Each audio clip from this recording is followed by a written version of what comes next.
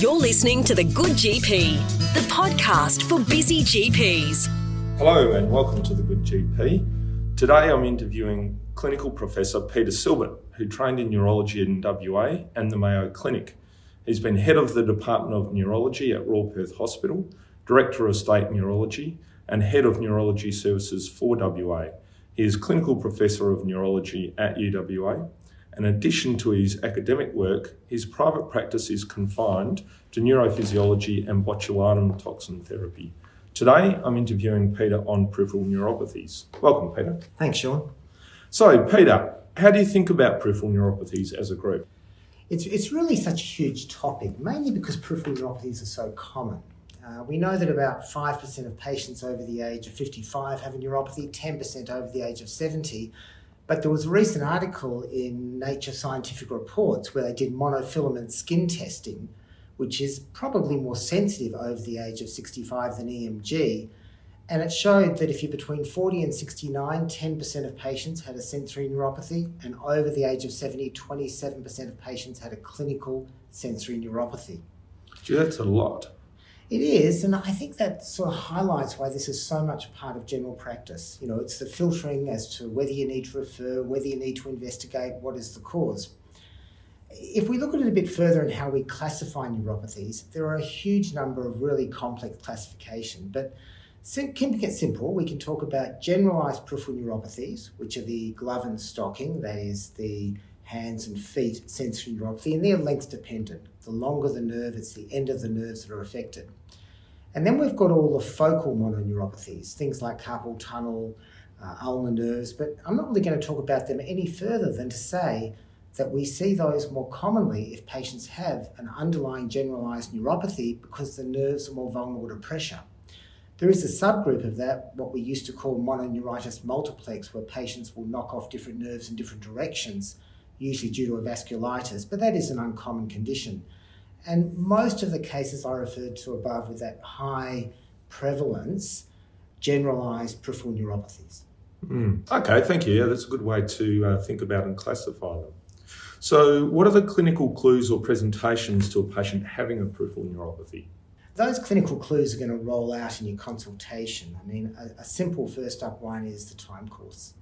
And these sort of clinical clues will become relevant when we think about how much do we have to investigate, how do we manage them, do we need to refer them. So time course, if we see someone with a relatively rapid onset, progressive neuropathy over a matter of weeks, and Guillain-Barré syndrome is a classic example of that, then that's going to be a really important factor in how we manage that as opposed to someone with a more slow, insidious onset. If someone has motor weakness, that can direct us a little further. But sensory character is really very important. When we look at the nerve fibres, different nerve fibres will give a burning discomfort. They're the small unmyelinated nerve fibres, whereas the large myelinated nerve fibres tend to give more of a numbness, tingling, or they can be a proprioceptive impairment. And it's often a combination of the three. The burning, the classic example of that we always see is diabetes, but there's a lot of other causes. The proprioceptive, that gets much more complex. That's where patients don't know. We do joint position sense testing and they get a bit unsteady on their feet. And that sometimes overlaps a little bit where it's not just the peripheral nerve, but it's the dorsal root ganglia, which is the nerve cell body for the nerve, or the posterior columns of the spinal cord. And so once you start taking the history and you're going through those symptoms, have they got weakness, what sort of sensory impairment, it actually guides you a little bit as to whether you're thinking this is peripheral glove and stocking or whether this is sounding more like a cord problem. We also have to ask about questions like bladder involvement that might point more towards cord. And then when it gets to examination, it's the fairly typical examination most of the time. That is that they can lose their reflexes or they may be reduced. But then again, in small fibre neuropathy, the reflexes are normal. They will have abnormalities, perhaps of pinprick testing, temperature, joint position sense, vibration sense.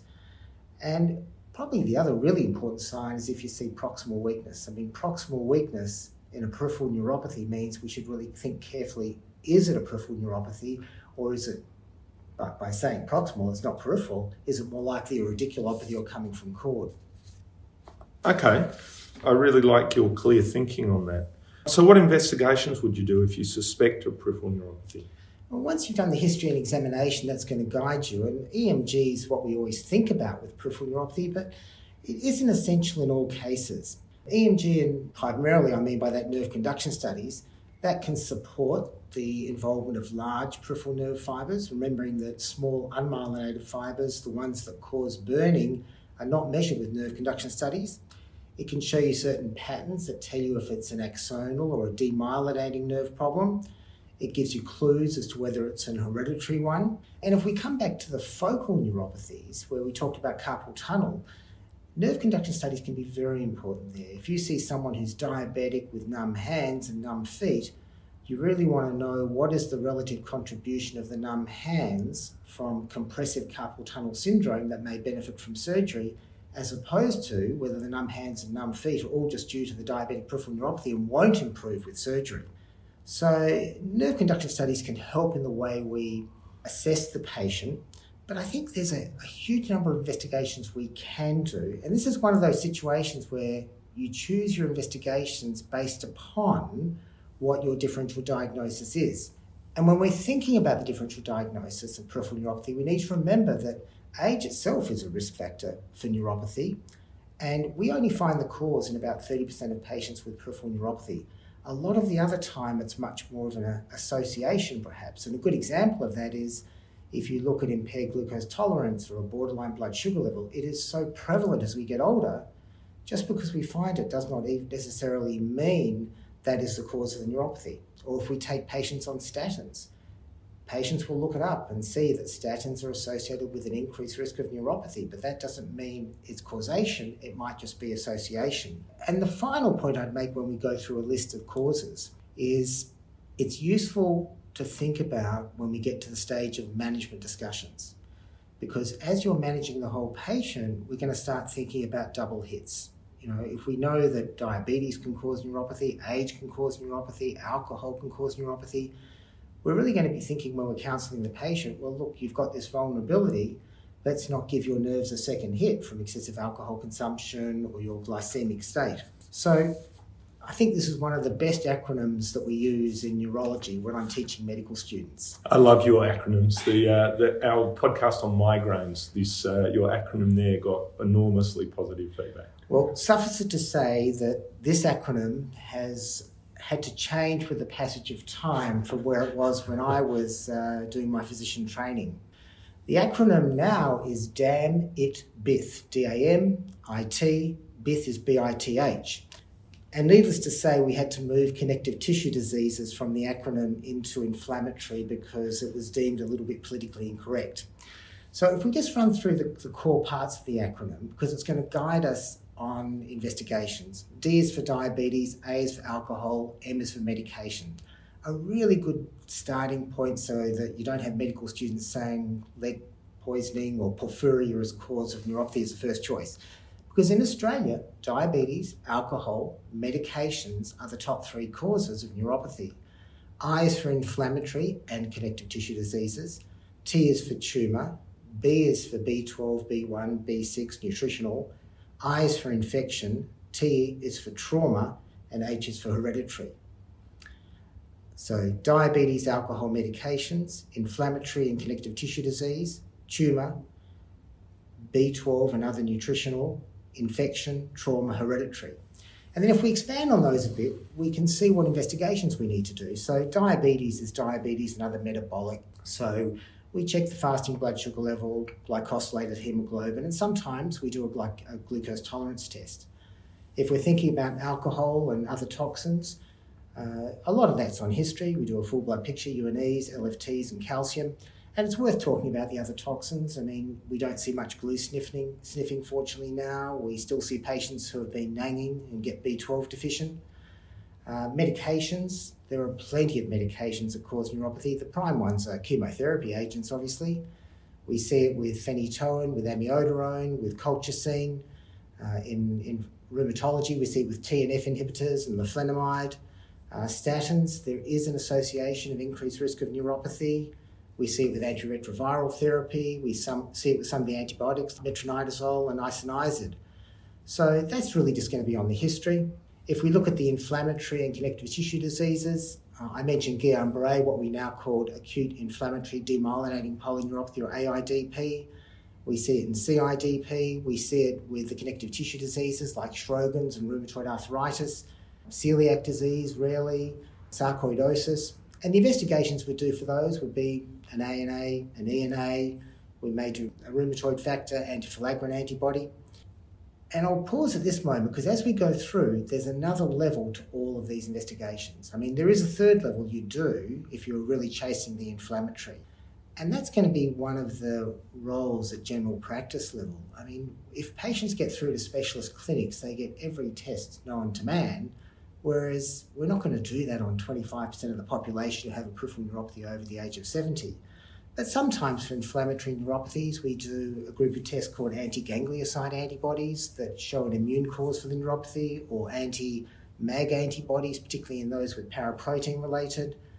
We can check the celiac disease serology. We can look for an ACE. The next group was tumour. Paraprotein related, we're going to do their QEP, their immunofixation electrophoresis, and I tend to do serum-free light chains rather than Urey-Bence-Jones proteins, although you can add in the latter. And with tumour related, we think of paraneoplastic, and patients just with malignancy, cachexia, or no specific reason can have a paraneoplastic sensory neuropathy very, very commonly. There are some more specific ones, and I'll sometimes add in an anti-neuronal antibody, looking particularly for anti-Hu antibody. Sometimes if you've got a patient who has systemic illness, you get to the next level investigations. I mean, if the patient has lost weight, if the patient has been unwell, you might do a CT chest, abdomen and pelvis. And we're really screening, looking much harder, given that the neuropathy may not be the primary issue. It may be a secondary indicator that something else is developing in the background. The next group was B12 related, and that really leads us into the nutritional. So we know that B12 and B1 deficiency cause it. And I mentioned nanging under alcohol and other toxins. Nanging, which is inhalation of nitrous oxide, which is a recreational activity, inhibits the activation of vitamin B12, and those patients present with what looks like subacute combined degeneration of the cord, but quite an acute history in a young person. We see it with vitamin B6 excess. And I would see that very frequently in patients with sensory neuropathy. B6 slips into so many things. I mean, you have plenty of B6 if you have a healthy diet when you look up the foods that are high in B6, but they slip B6 into magnesium supplements, they put it in zinc supplements, every multivitamin has vitamin B6 in it, and it's not hard to go above 25 or particularly above 50 milligrams of vitamin B6 and start to get toxic, and that causes sensory neuropathy and some dorsal root ganglion involvement. And there are some other nutritional ones. We see copper deficiency after bariatric surgery rarely, particularly if people are zinc supplementing, and patients who've been very critical ill in ICU get a critical illness neuropathy that has a bit of a nutritional but also inflammatory and metabolic component. The next group, the I, was infection. HIV can cause neuropathy. Lyme disease can cause neuropathy. Leprosy is a very common cause outside of Australia, but also in Australia. And we do see it linked to other infections. An example is coronavirus, COVID, which is currently around. Most of those patients have had it in the setting of critical illness neuropathy. You can see it triggered by EBV, where it's an immune response. The next level is trauma. That's fairly straightforward. And then there's a large group of hereditary neuropathies. What used to be called Charcot-Marie-Tooth, we now call hereditary motor sensory neuropathy. And those patients often have some clinical clues. They have high arches, what we call pes cavus, and they have hamartoes. That may be a clue, together with a family history, that the patient has an hereditary motor sensory neuropathy, and we can evaluate that with molecular genetics. There are other conditions such as Fabry's disease, which is a metabolic disorder. They have angiokeratomas, they have classical changes on their cornea, and they have an alpha-galactosidase A deficiency. They can present with ischemic heart disease at a young age and a burning neuropathy. Uncommon, but worth recognising because it is treatable now. It is, however, uncommon, as are conditions such as amyloid. So the whole role, I think, of the GP when it comes to neuropathy is filtering out and sorting out the great majority of these patients that should be managed in general practice, and a fairly straightforward initial screen, with or without electrophysiological studies, nerve conduction studies. That is, fasting blood sugar level, glycosylated hemoglobin, and FBP, UNEs, LFTs, calcium, ANA, ENA, perhaps rheumatoid arthritis serology, QEP, immunofixation, electrophoresis, serum-free light chains, B6, B12, and that's a starting point. TSH we could add into that. I must say it's listed as a cause of peripheral neuropathy, but I've never seen it. And then we can move on to the next level investigations when they are appropriate. Okay, look, that's excellent. Again, I love your clear thinking on these things. So in our next podcast, we'll talk about the management and treatment of peripheral neuropathies. I'd like to thank you, Peter, for this, and we'll speak again soon. Look forward to it.